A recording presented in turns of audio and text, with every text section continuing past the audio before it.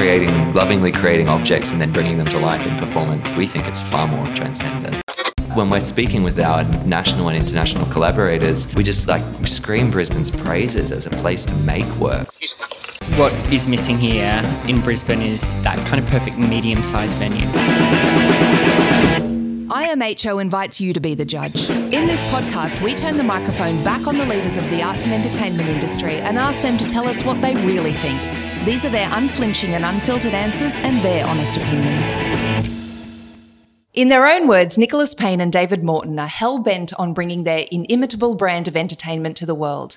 In everyone else's book, they're the two guys who have registered one of the coolest company names in showbiz. As founders of the gloriously named Dead Puppet Society, Nick and David create deeply imaginative theatre where the old school meets the technological and the mythic meets the modern. Today, they meet IMHO's podcast, and honestly, we are dying to know what's next for these theatrical puppet masters. Thanks for coming, guys. Yeah, thanks for having us, Belinda. So what came first, the company or the company name? Definitely the company. It formed with a much larger group of collaborators while we were studying at QUT in about 2008. And we had secured our first booking for a production through the Brisbane Festival with Under the Radar, and their brochure was going to print, and we knew exactly what the work was, but we had no idea what the company name was, and we decided that we wanted to function, under a banner that we could start to attach things to rather than as our individual names. And so we got obnoxiously drunk and started inserting the word puppet into famous movie titles, and Dead Puppet Society just stuck. And we knew that we were definitely going to change it when we came up with a better idea, and it's now 12 years old. So what was on the reject pile? Oh, look, there was some fun ones. Puppet-proof fence was a definite no-no. What else? Do you remember any others? That's honestly the only other one I can remember. Lord of the Puppets was definitely there. It was quite a night. Well, as you said, it's been 12 years or probably just over 10 years since you staged your first main stage production, which was the Brisbane Festival, 2009. What have been the big highlights over the last 10 years for Dead Puppet Society? Yeah, so we've done work both locally here in Brisbane, interstate in Sydney, and a few national tours. But I think the one that takes the cake is that last year we had a production of The Wider Earth at the Natural History Museum in London, and that was a 5-month commercial run. Yeah, fantastic. So that started with Queensland Theatre. Yep. And how did it come about then? Did somebody come and see it, or had you got the commission before it had even made its debut? Yeah, it actually had a first development in New York. David and I decided to base the company between the US and Australia for about a 5-year period, just to really test the market over there, but also because we loved the thought of living in New York City.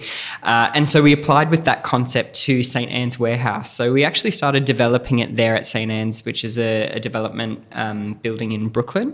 And then someone from Queensland Theatre actually came to see the showing that we did there, and we were then commissioned to create the script for the show. And then that was picked up to be co-produced with Queensland Theatre in 2016.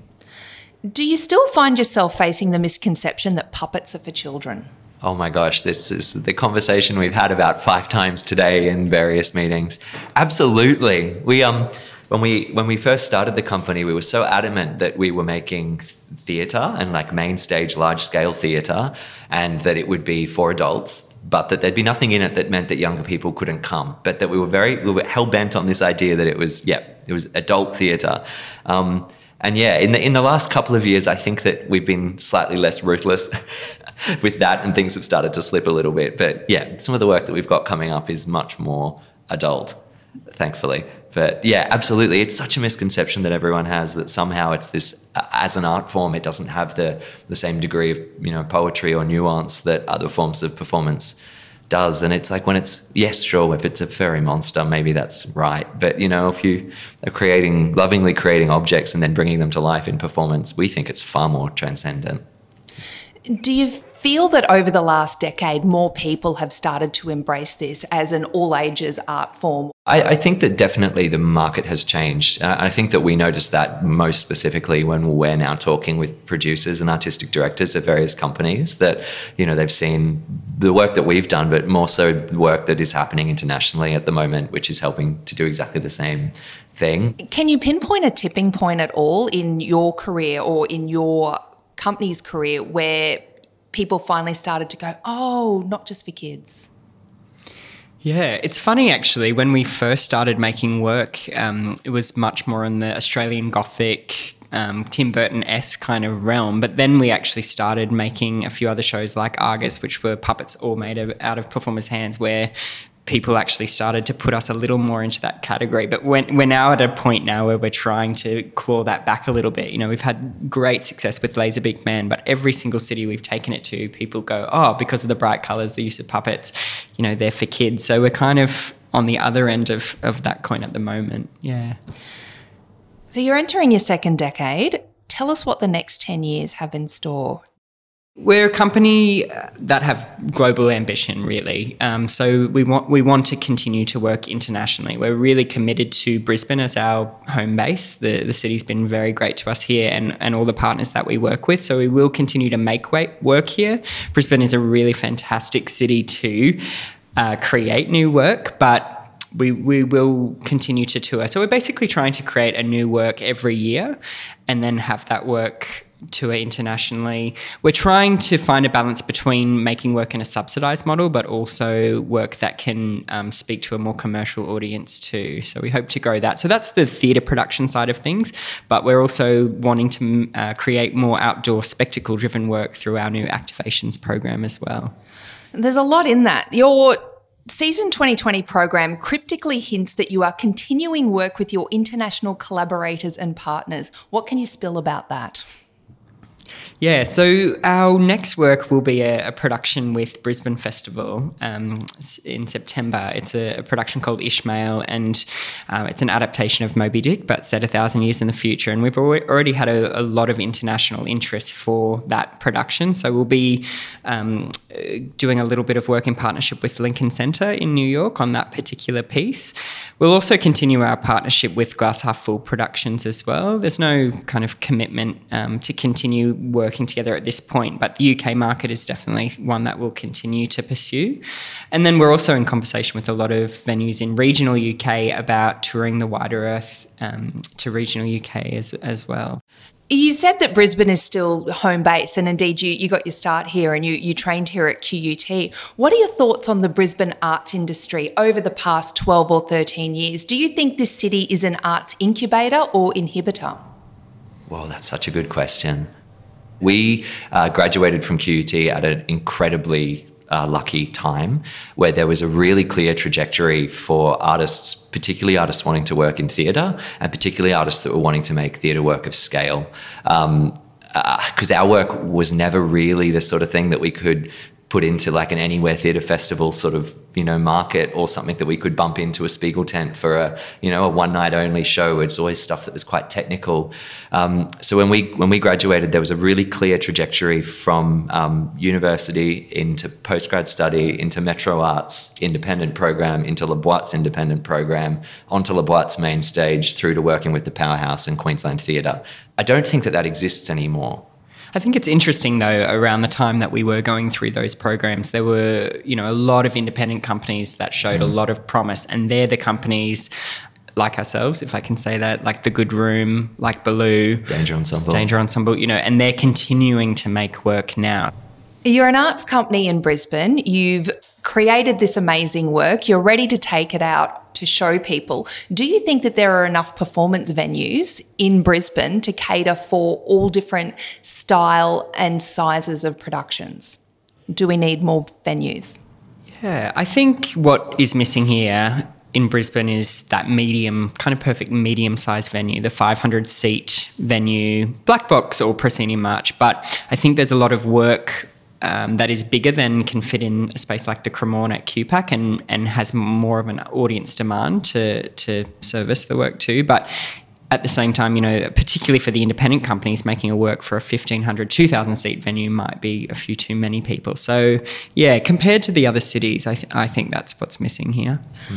Well, away from the theatre then, outdoor activations, This is a sector that you've really made headway in with Dead Puppet Society. Tell me a bit about some of the stuff that you've been doing in that outdoor activation. Yeah, it sort of all sprang from the fact that we do these productions and we spend, weeks and weeks and weeks, months sometimes building these puppets, these animal mostly creations, and then they live out their life in these dark rooms with a few hundred people a night watching them, and then at the end of a couple of weeks they go in a box and get put away forever, and that's the best case scenario.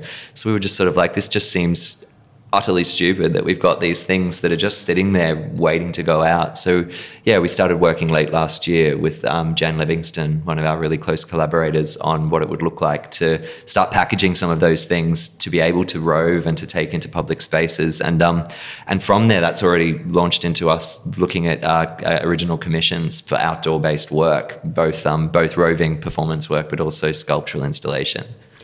What was Megafauna? Was that a commission, or was that utilising existing puppets and props? Yeah, that was the project really. In addition to wanting to give life to some of the puppets that have been made for productions, really that was a project that inspired the activation component of the company as well.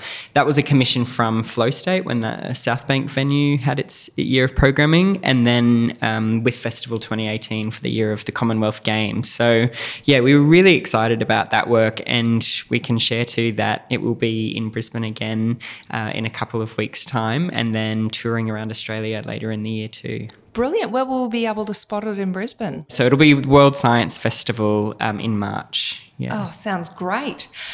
In addition to your outdoor activations and your touring productions, you also have a lot to do with the education sector. You've partnered, I believe, with both Queensland and New South Wales education authorities. How did that come about, and what does that entail? Yeah, when we first started making work, kind of happened naturally, really. We had great interest from high school students particularly to come and see our work. And really that came down to the fact that there weren't any other companies creating visual theatre and puppetry, particularly here in Queensland. But puppetry had also been a new addition to the syllabus. So it was kind of convenient, really. But we just find that young people connect to our work and our methods of creating visual theatre in a really authentic, genuine way. I think there's something about devising visual theatre, but also the integration of puppetry in a classroom where they're the ones behind the puppet rather than having to play the actor or the character. So people who are maybe a little less confident have a great time working with puppets. But we've also loved working with teachers and educating them into our way of making work so that they can then integrate that into their classroom too. Because we try with the way that we teach it to like shake the dust off the concept of the term puppet. And it's like these aren't, when we're doing it in schools and also in our productions, they're not these craggy old, ugly, scary figures. It's like, no, these are like little creatures that are made in our workshops, for example, of brown paper that are capable of running, jumping, flying, burning, doing all sorts of amazing things that particularly young people are super used to seeing across all of the other various media that they interact with. And we like to think that it's a way that the theatre medium can lean more strongly into that sort of filmic language, or that place where a lot of things are possible. Like, we get in a lot of trouble if we had to rip the limb off one of our performers, but it's fine for a puppet. There's a lot of things that are possible.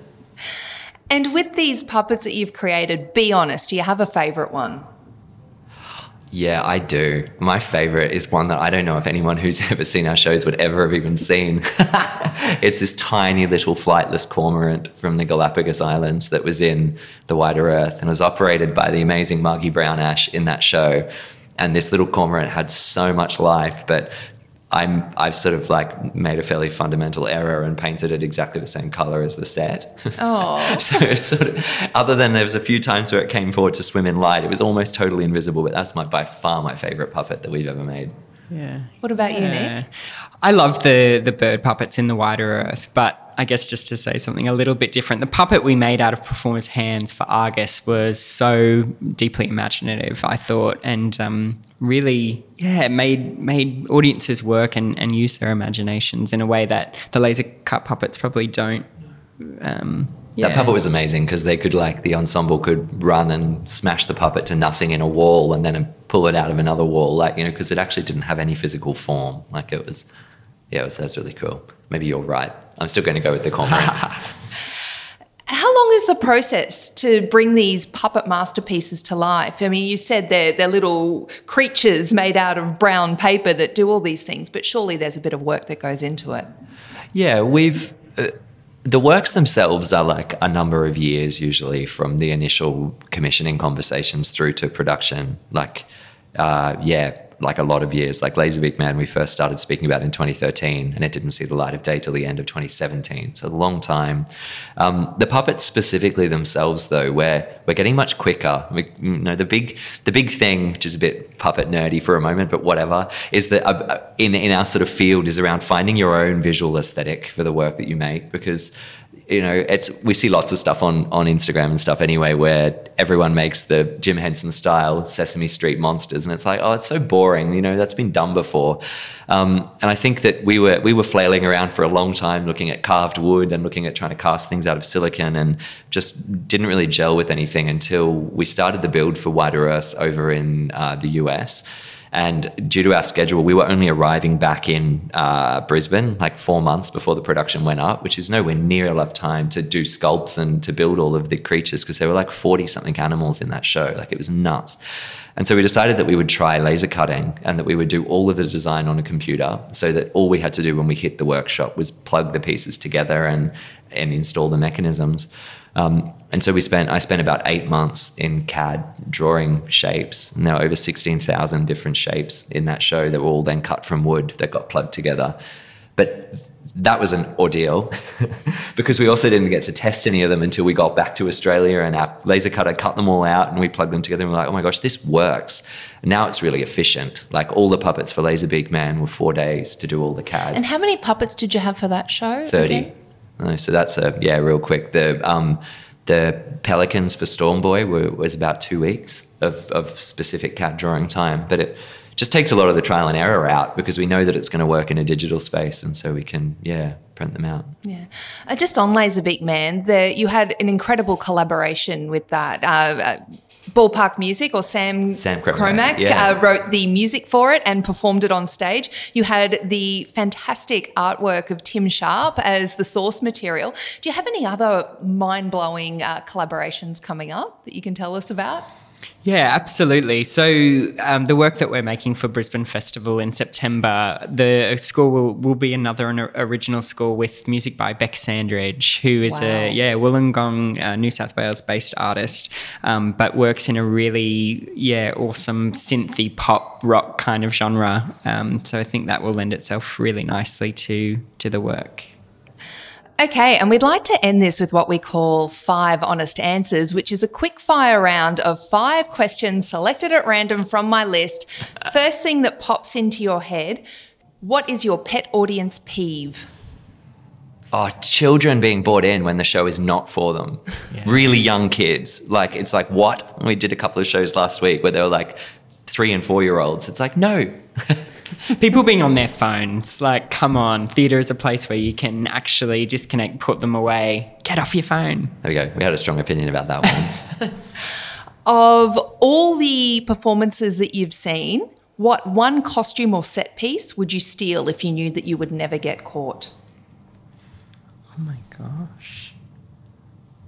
I think Shakespeare in Love, Melbourne Theatre Company, some of those handcrafted Elizabethan costumes, why not? I'm sure they'd come in handy for a costume party at some point. I think mine would probably be that massive, big, amazing, like, paperbark tree / cliff face / water slide from Secret River.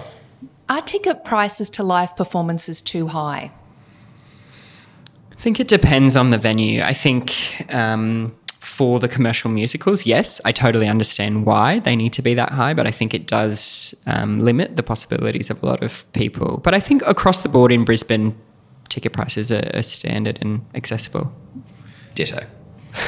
Who's the most exciting theatre maker in Australia at the moment? Oh my gosh, in Australia.